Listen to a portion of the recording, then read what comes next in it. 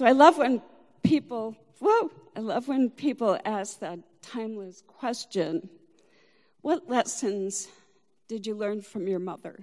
What pearls of wisdom did she leave with you? Excuse my voice as well. I kind of do this Katharine Hepburn thing sometimes. Yeah. Thanks. And many women will have answers like, oh, my mom used to tell me the best part of being a woman is becoming a mother. Or don't be afraid to be who you are, because if someone loves you, they'll accept you no matter what. And when I look back on my mother's messages, I feel like they were subliminal messages as opposed to direct ones.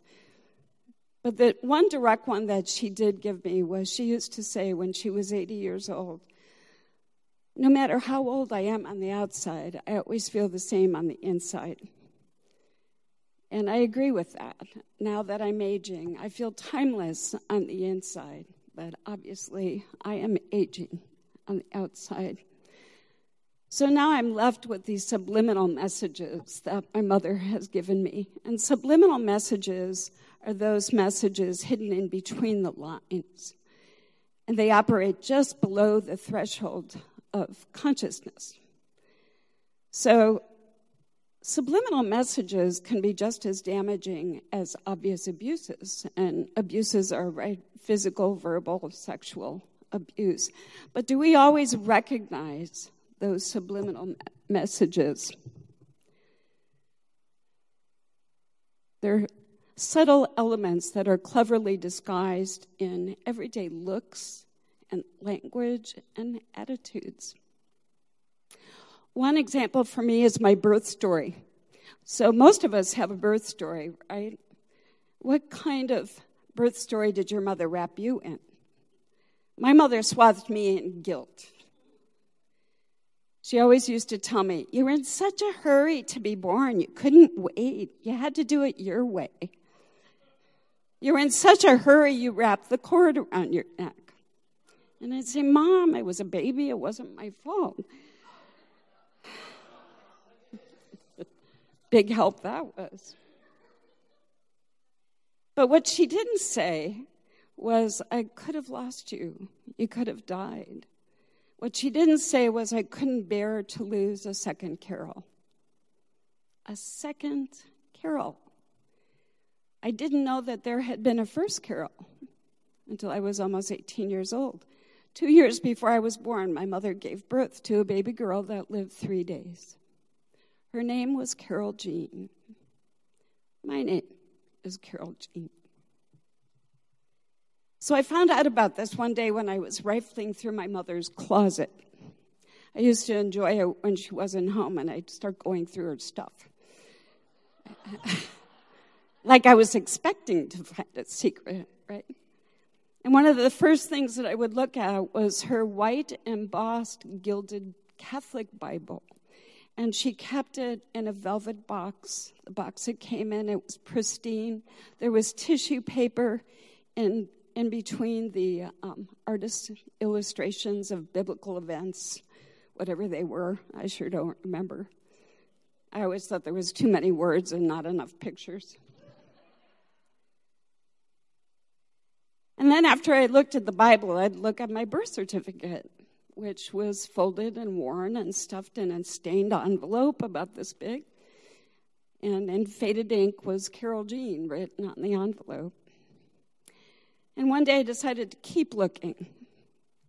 And I found a white cardboard box, and there's probably some of you here that remember they used to sell nylons in these white cardboard boxes. And the nylons would be wrapped in tissue paper. And I opened the box, unfolded the tissue paper, and there was a birth certificate with my name on it, Carol Jean Horwath. But instead of my birthday, February 16th, 1949, it said November 12th, 1947. So when my mom got home that day, I decided to risk her getting really mad at me. And I said, Mom, what's going on? And she said, yeah, she had a premature baby that was 3 months premature that lived for 3 days. But the thing about it was that she got this really dreamy look in her eyes, and her face softened. Her voice almost became a whisper. And she said she was such a beautiful little girl with thick black hair and hazel eyes.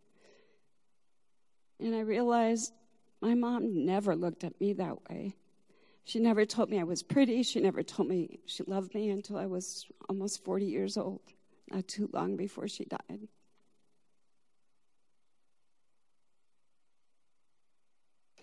So while my mother's face softened, my belly tightened. And I knew there was something missing in the way she felt about me. Subliminal messages. So I said, "Why did you name me after her?" And she said, "I don't know. I guess that was the Polish tradition." And then she used to tell me, "Your father always wanted a little girl." And I started thinking, well, he must have wanted the first Carol because he sure didn't seem to want me. He was always working. He worked nights, on weekends. He was fishing or golfing or with his buddies. More subliminal messages. Of course, it never occurred to me until years later that I could have used that birth certificate to get a fake ID. Right? Damn it. But what I remembered most about that birth certificate was the look on my mom's face and how I always wanted her to look at me that way. So I started looking back at how my mom talked about her own sister. She had an older sister, Emily, who also died.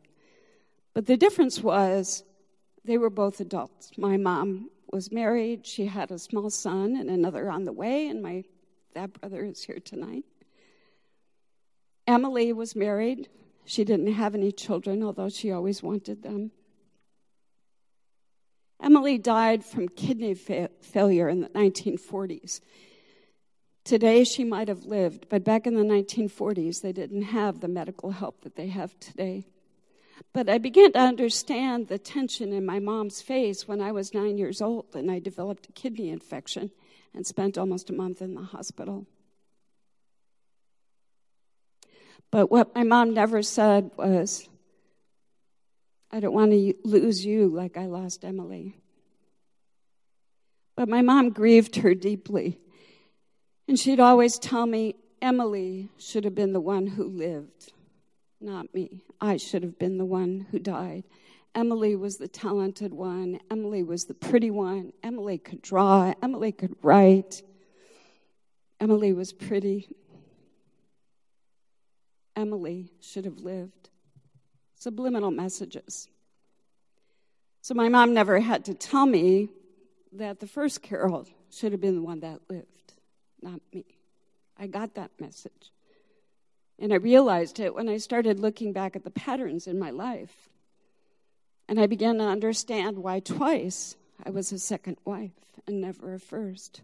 I began to understand why I never had children, but I was a stepmom, a second mom. I began to understand why I would always support my husband's career and never my own. I began to understand why I would always say, "It's okay, you go first. You take the filet mignon, I'll take what's left." And I understood that I always took what was left because I was never right. What I never said was, "I'm not important, I don't matter, you do." Instead, I sank into deep depression. And I understood why, when I was in grade school, I would come home and my mom would be curled up in a fetal position, laying on the couch with the curtains drawn and the television on.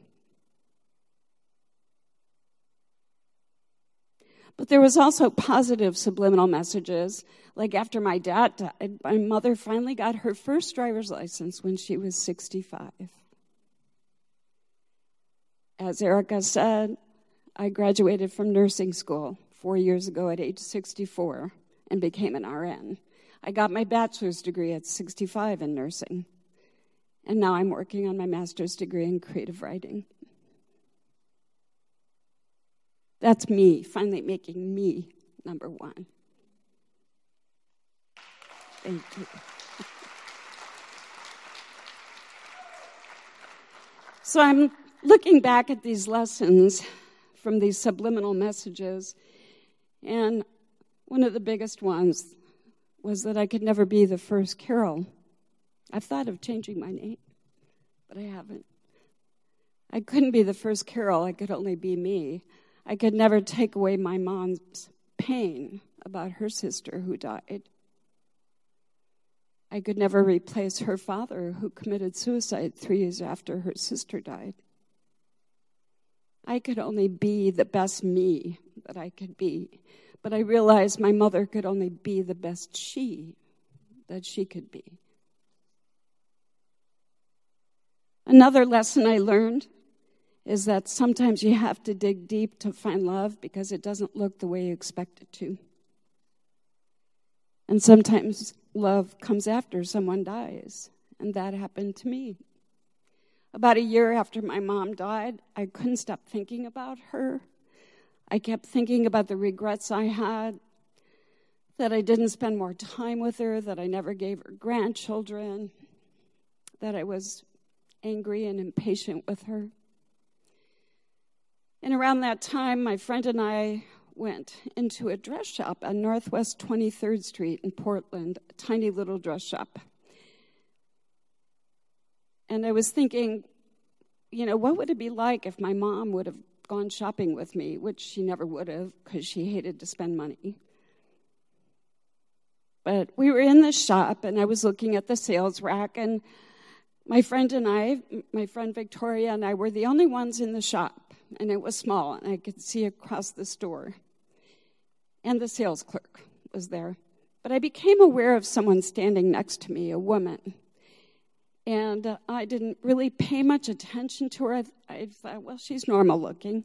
Except, I don't know, maybe the air felt a little electric, or there was a shift in energy. Or, kind of like when you move a couple of degrees in a hologram and you're looking at something else. But I was shopping, so I went back to shopping. And after a couple minutes, she said, "Excuse me, would you hold this paper bag for me?" And I said, "Sure." She wanted to try on a jacket. Sure, no problem. But after another couple of minutes, I realized I was still holding this little flat paper bag. And I turned around to give it back to her, and she wasn't there.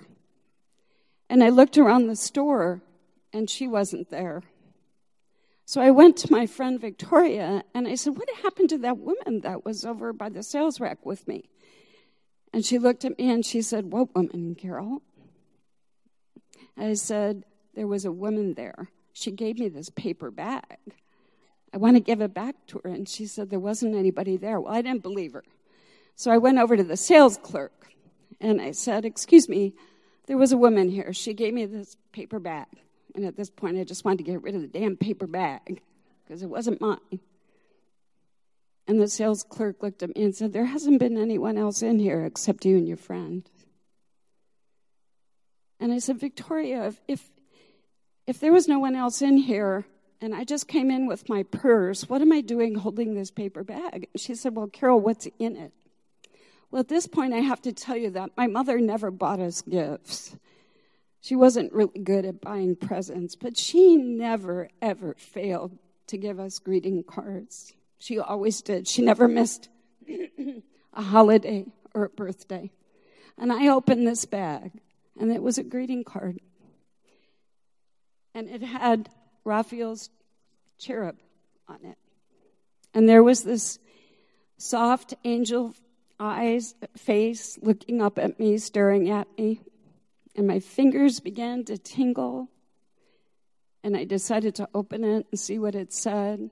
And my breath caught. Inside it said, "I've been thinking about you. I've been thinking about you too, Mom." Thank you.